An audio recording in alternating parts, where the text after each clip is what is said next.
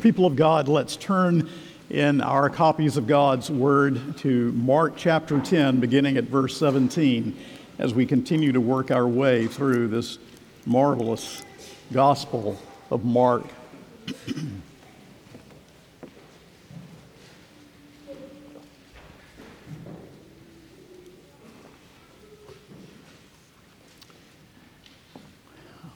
Let us go before the Lord in prayer. Our Father, we know, as Jonathan Edwards often put it, that heaven is a world of love. And we also know that we only enter into that world of love because of infinite, eternal, electing love. Because we serve a God and Father who sent his only Son, who came into this world to pay the penalty and price of our hell-deserving sin. He is worthy. He is filled with grandeur. Before him we bow in awe. And we ask that if there is anyone here today who does not know the Lord Jesus, that this person or persons will see themselves in view of the perfections of our God and fly to Jesus Christ, just as we have sung. We ask that the Holy Spirit, who has given this word by divine inspiration, will now illumine its page, and we pray that Christ alone will be seen and that Christ alone will be exalted. And we humbly ask these things in the name of the one who is worthy, the only mediator between God and man. In reverence and awe, we ask that he will receive all the praise. Jesus, our Lord and Savior. Amen. Please take your copy of God's Word. Mark's Gospel, chapter 10, beginning with verse 17. This is the Word of God. And as he was setting out on his journey, a man ran up and knelt before him and asked him, "Good teacher, what must I do to inherit eternal life?" And Jesus said to him, "Why do you call me good? No one is good except God alone. You know the commandments. Do not murder. Do not commit adultery. Do not steal. Do not bear false witness. Do not defraud. Honor your father and mother." And he said to him, "Teacher, all these I have kept from my youth." And Jesus, looking at him, loved him and said to him, "You lack one thing. Go, sell all that you have and give to the poor, and you will have treasure in heaven. And come, follow me." Disheartened by the saying, he went away sorrowful, for he had great possessions. And Jesus looked around and said to his disciples, "How difficult it will be for those who have wealth to enter the kingdom of God." And the disciples were amazed at his words. But Jesus said to them again, "Children, how difficult it is to enter the kingdom of God.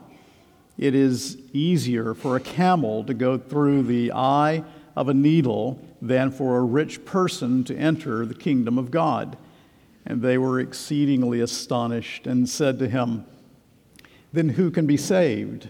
Jesus looked at them and said, "With man it is impossible, but not with God, for all things are possible with God." Peter began to say to him, "See, we have left everything and followed you." Jesus said, "Truly I say to you, there is no one who has left house or brothers or sisters or mother or father or children or lands for my sake and for the gospel, who will not receive 100-fold now in this time houses and brothers and sisters and mothers and children and lands with persecutions, and in the age to come eternal life. But many who are first will be last, and the last first." The word of the Lord. Please be seated.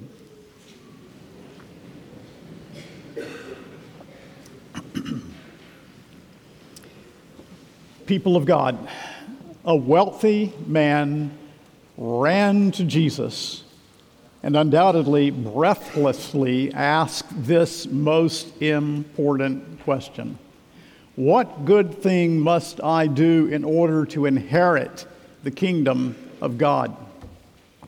Now, Jesus had just taught that to enter the kingdom, one must become as a little child. That is, having nothing to offer, helpless, small, without claim, without merit.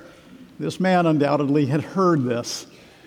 But this wealthy man, Matthew tells us that he was a young man, Luke tells us that he was a ruler, wanted to offer something.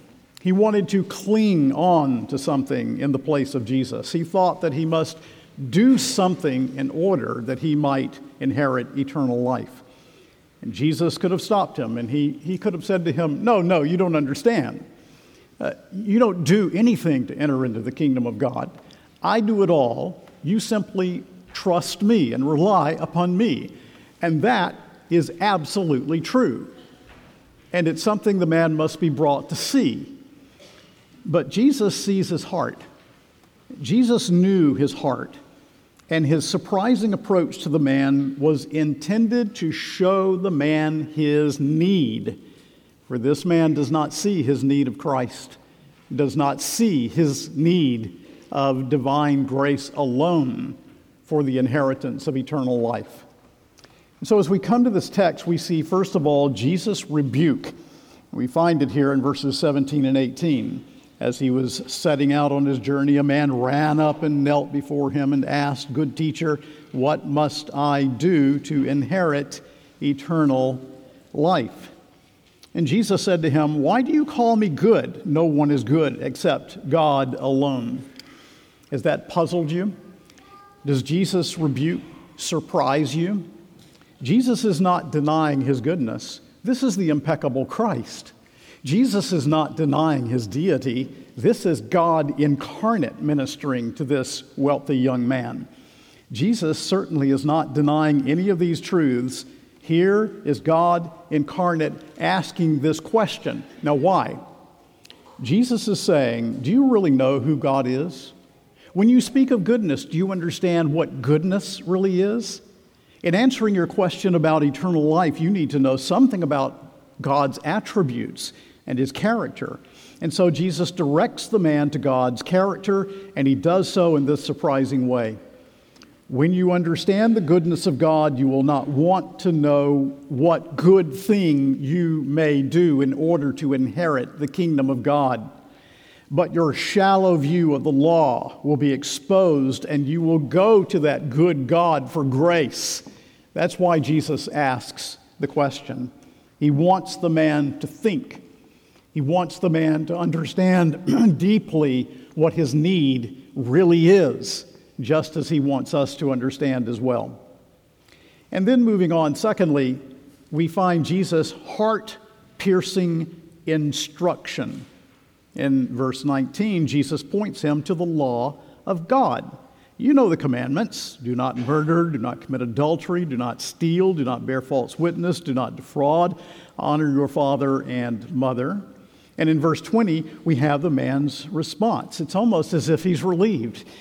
And he said to him, "Teacher, all these things I have kept from my youth." Oh, I'm a moral man. And this is exactly what I thought the answer would be. This is what I thought all along. If I just keep the commandments of God, I will inherit eternal life. But in pointing the man to the law, Jesus was teaching him not to be at peace with his heart, but to be disconcerted within his heart, because he is showing the man that he cannot be saved in that way that he has thought all of his life that he could be saved, by his own works and by his own efforts, by law keeping. And therefore, in verse 21, he says, Jesus, looking at him, loved him and said to him, "You lack one thing. Go sell all that you have and give to the poor, and you will have treasure in heaven. And come, follow me." Jesus is holding up the mirror of the perfections of God, the character of God, the law of God, and he is showing the man himself in view of those perfections. All along, he has thought that he was keeping the commandments of God, and he has not been keeping those commandments. He is a lawbreaker, and therefore he needs the Redeemer, Jesus Christ, and he needs the grace of God in order to inherit eternal life. Jesus is saying, in view of your covetous heart, because that's the real issue with you, you are a covetous man. In view of your covetous heart, see yourself. Look at yourself. See who you really are. See what you really are like. You say that was harsh. Well, notice he loved the man. Harsh to be kind. If a man does not see his sin, he will not see his need of the Savior. What were Jesus' motives? He wants to show the man the spirituality of the law of God, that the law is holy and just and good, and that we are not. He wants to show the unattainable and inflexible character of the law. As we read in James 2:10, for whosoever shall keep the whole law and yet offend in one point is guilty of all. That if one link in the chain is broken, the entire chain of the law is broken. He wants to show the man the helplessness to which an understanding of the law of God will lead. He wants to show the necessity of an inward change, what Jesus elsewhere calls the new birth. You must be born again. A helpless attitude that relies on Christ alone for salvation, that eschews all effort of our own as if it could earn salvation with God. No. A new heart is what he needs. And to show the necessity of a completely perfect righteousness to stand in God's presence that only Christ can provide. His sin clothes being removed, Christ can clothe this young man in the perfection of his own judicial righteousness. And so through the law comes the knowledge of sin. That's what Paul the Apostle tells us. Pressing on his conscience the covenant of works, he intends that the Spirit of God will use this in order to drive him to the covenant of grace. And so, in short, Jesus holds up the perfection of God's law so that this man can see his need of grace. Now, we don't so much mind that we sin. We are willing to confess that we sin and have a little bit of humility. Most people are willing to say, I sin. But the natural man does not want to admit that he's a sinner. There's something so radically wrong with me that I can do nothing about it, that I really am fundamentally bad, fallen in Adam, and through my own transgressions, fundamentally bad in my heart. And Jesus then is underscoring this to this moral man, the depth of his depravity and helplessness. Now, we Christians should be most compassionate about this. Jonathan Edwards wrote about the biblical doctrine of total depravity. This doctrine teaches us to think no worse of others than of ourselves. It teaches us that we are all, as we are by nature, companions in a miserable, helpless condition, which under a revelation of the divine mercy tends to promote mutual compassion.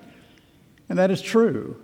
All of us are fallen in Adam. Everyone who has descended from him by ordinary generation is fallen in Adam. We are all sinners. In sin did my mother conceive me. There is what the theologians rightly call original sin. But note verse 21. Jesus loved him. Jesus loved him, and it shows because he is willing to tell him the hard thing, the thing he really needs to know. He's willing to uncover his heart to show that his entire approach to life thus far has been wrong-hearted and wrong-headed. Now you may say, I don't see myself that way. I'm not perfect, but I'm not fundamentally defined by sin. By nature, we are so defined by sin that one of the dominant sins is not seeing the truth about ourselves. And only the Holy Spirit can show a sinner the depth of his need. Jesus is knocking out the props from underneath this young man who thought he could be saved by his works. From all his attempts at self-justification, he is condemning self-righteousness, the view that we can know God by our own self-efforts. This man was ignorant of his own heart because he was ignorant of God's law, and anyone who still believes, who is sitting here today, that you contribute to your justification or salvation, that there is some merit in what you do, has not yet seen that fundamentally you are wrong with God and need to be made right with God. This man was ignorant of his own heart because he was ignorant of the law of God. You can do the works of an Albert Schweitzer or the works of a Mother Teresa, but it will not make you right with God. The conversion that this man needed, and that every lost sinner needs, is a conversion from one righteousness to another, from self-righteousness to the imputed righteousness of Christ. You know, one tragedy attending self-righteousness is that the self-righteous person thinks that he needs no gospel. And the law shows us our real need of a perfect righteousness in God's court of law. The person who thinks he can attain these things is living a lie. Do you hear? I love you, and I want to speak the truth on the authority of God's word. If you believe that you contribute to your justification in God's court of law, you are living a lifelong lie. The gospel comes against the backdrop of law to break our commitment to this lie. And that's what Jesus is doing with this young man. As we read the law, or as we read the demands for discipleship, who can rest on his own achievement? No matter what I think my progress might have been, in view of God's holiness, I have made no progress at all. I cannot rest there. I need another righteousness. I cannot stand before God in my own filthy rags. So we can know what the law demands by looking with this man at the Ten Commandments. And you can go through the commandments of God, and it's a good exercise, and you can see the spirituality of the law, the perfection of the law, its utter and complete demand for personal and perfect and perpetual obedience.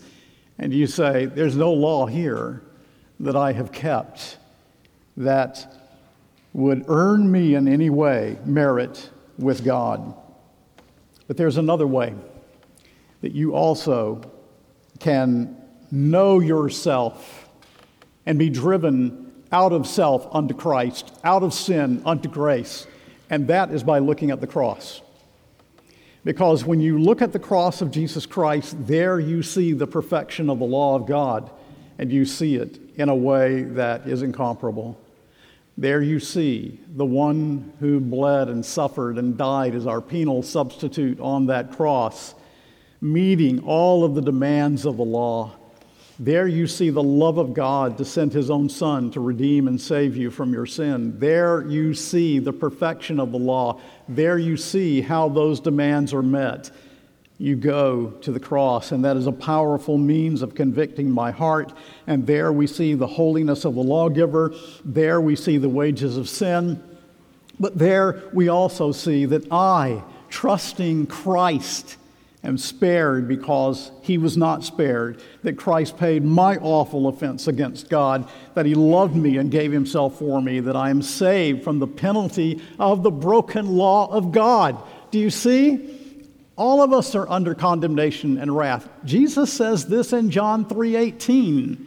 He tells us that we are under condemnation if we have not believed on the name of the only Son of God.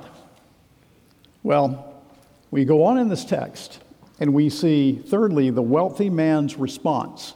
Did he at this point understand the things that we are now speaking of? Well, here's the wealthy man's response.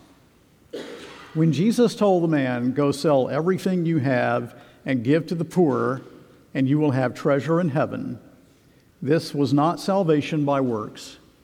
Rather, this was divine surgery. If the man trusted in Christ, he would have shown his obedience to this command, but it would have merited him nothing. This man has a God that he prizes more than God. If he had sold all that he had and given to the poor, that would not have redeemed his soul. Nothing in my hands I bring, simply to thy cross I cling. Naked come to thee for dress. Not the labors of my hands could fulfill the law's demands.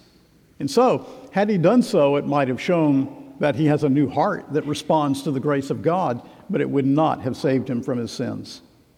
So Jesus is exposing the heart. He is dissecting his heart. And at this, the man's face fell. He went away sad because he had great wealth. Why did his face cloud? Why was he sad? Because he did not want a heart change. Because he did not want to give up what he loved more than God, that he relied on to save him. Because this young man's fundamental problem is the problem that we all have. The fundamental problem for this young man is idolatry. In other words, even though Jesus' words force him to see that he is covetous, that very fact points out that he has not kept even the first commandment. You shall have no other gods before me. Let's think about that for a moment. The breaking of any one of the commandments of God involves also the breaking of the first two. And we set up a false god and a false savior. And idolatry is so subtle, isn't it? Dave Pallison, a number of years ago, in one of his articles, helpfully pointed out that idols counterfeit aspects of God's character. Idols can be judge, savior, source of blessing, sin bearer, object of trust. Each idol gives promises and gives warnings, but service to each idol, says Pallison, results in a hangover of misery and accusation because idols lie and murder. And so when we trust in those things, we are trusting in the very things that are killing us, that murder our souls. So material wealth is not the only idol. Jesus has not commanded all of his followers to sell all their possessions, though it's rightly been said that that fact gives comfort only to the kind of people to whom he would issue that command. But it remains true that material wealth is not the only possible idol, and that there are as many applications of Jesus' words about the law of God as there are those of us who are here today. So here are the verbs: go, sell, give, come, follow. And in order to do these things, the man must have a new heart. He must be born again. He must be made new. And you must be as well. And so must I. His life and ours must revolve around Christ. Now, pause for a moment and feel this in your heart. Just think upon it for a moment. What are the idols that have gripped my heart, that keep me from Christ, or as a Christian, that keep me from growth and maturity? Think about this. This man loved the world more than he loved Christ, more than he cared about his own soul. What about you?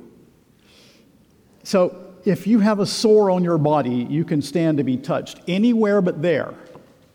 Well, this man has a sore, and Jesus touches him right on the sore. Jesus was not giving an aspirin when the man needed a heart transplant. This man needed what all sinners need to be driven out of himself to Christ, and that is why Jesus uses the law, the second use of the law, we call it. This is why he uses the law as he does. Now, in evangelism, we should never hide from our lost friends their condemnation under the law of God. We should word it with love and with great grace and with great care, but we don't hide these things. We want them to see their helplessness. They must see themselves hopeless in themselves. And indeed, preachers should preach that sinners can't come and yet are required to come, driven out of their self-dependence by dependence upon the grace of God. The law does not teach a lost man what he can do. The law teaches a lost man what he ought to do, and yet is incapable of doing. And note, Jesus loves him.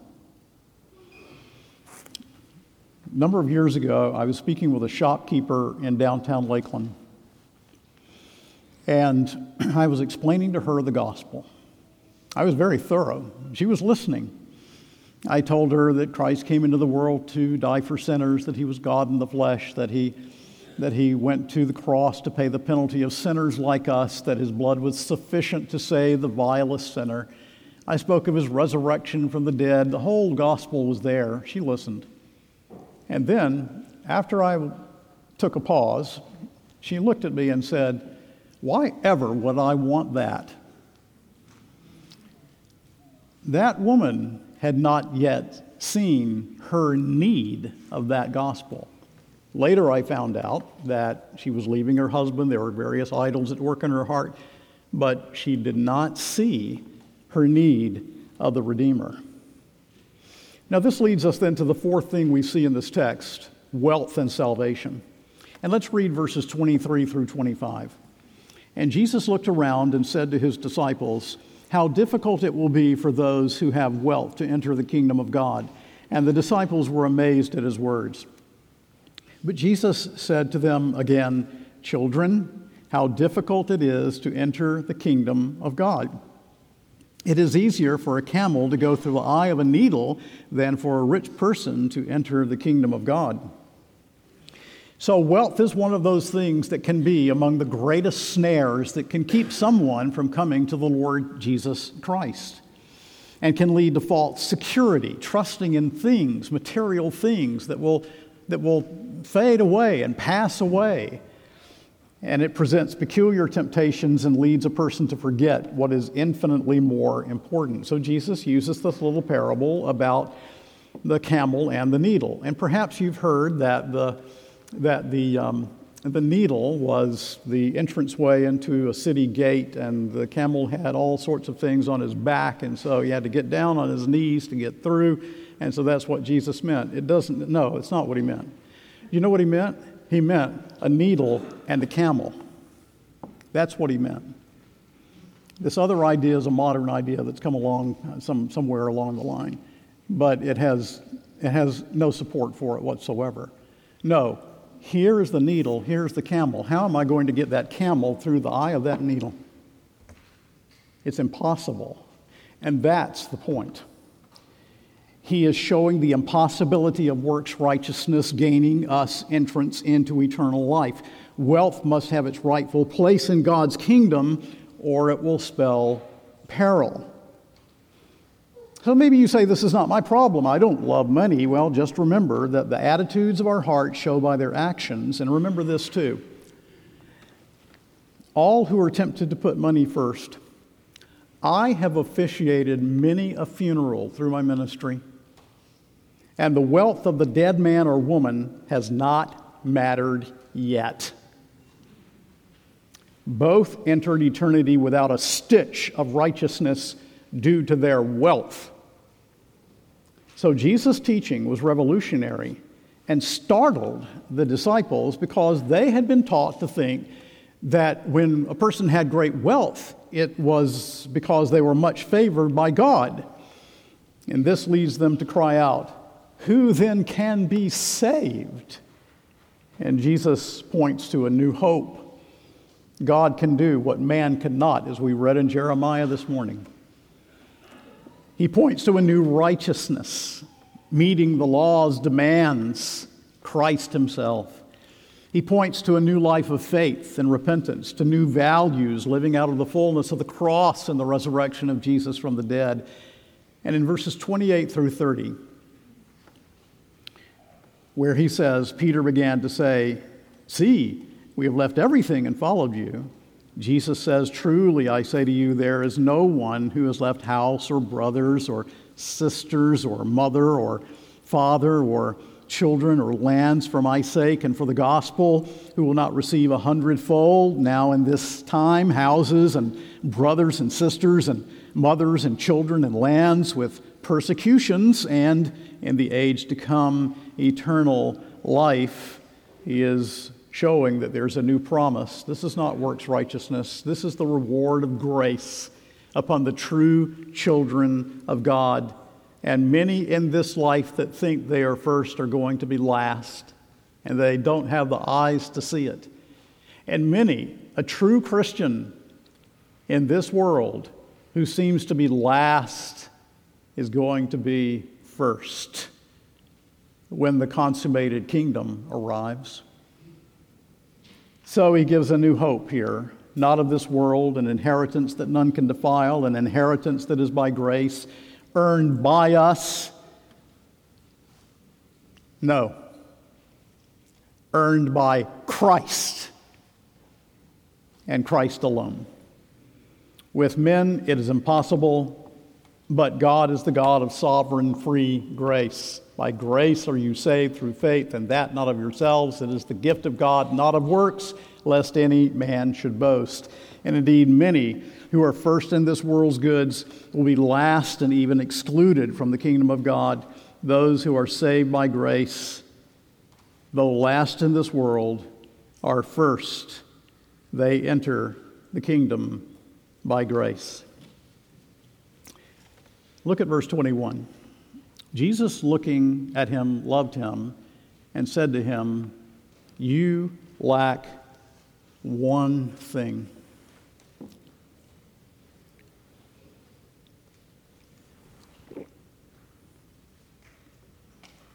That does not mean that there is just something small at issue, that a minor adjustment will make everything just fine. No, indeed, it means that there is something in the way of our knowing Christ, and it must be removed. Something that keeps us from seeing that we cannot save ourselves, that salvation is by grace. Just like the rich man in Luke chapter 12 was so concerned with just hoarding what he had, but the scriptures say, "Tonight thy soul shall be required of thee." God can do what man cannot. And everyone here saved by the grace of God is because God has done what man could not, what you could not, what I could not, what no one else could have done for us but God himself. About the year 1765, George Whitefield, the great Calvinist evangelist who crossed the Atlantic, I think 7 times, coming to minister in this country, was in the township of Southold. I think Southold is in New York. And he lodged that night with Thomas Fanning and his family. And Thomas Fanning and his family, they all were very serious, but they were all lost. And Whitefield had spoken the gospel to them. He had spent the night, but he wanted to leave some last testimony. And so getting up very early before he left to go to his next appointment, he took a diamond ring and he went to the window in his bedroom where he had slept that night. And he wrote with that diamond on the pane, "One thing needful." Now, even though those are the words of Luke 10:42, due to the affluence of Whitefield's host, I think that he had this text in mind. There's one thing needful. There's one thing lacking. And yes, there is one thing lacking or one thing needful for someone here this morning. And that one thing is absolutely indispensable. Whatever you have and are holding on to, whatever you have without Christ, will damn you but will not save you. The one thing needful is a saving relationship with Jesus Christ. And when Thomas Fanning climbed the stairs, went into the bedroom, looked at the window, and saw the sun shining through, and the words, "One thing needful," the Holy Spirit used that witness, and immediately Thomas Fanning was converted to God. And that's what I'm praying for someone here today, that one thing needful. That you will hear that it will be written upon the pane of your heart, that you will see that one thing is really a person. It's the lovely, wonderful Savior, Jesus Christ. Look away from self. Look to Christ by faith. Amen. Amen.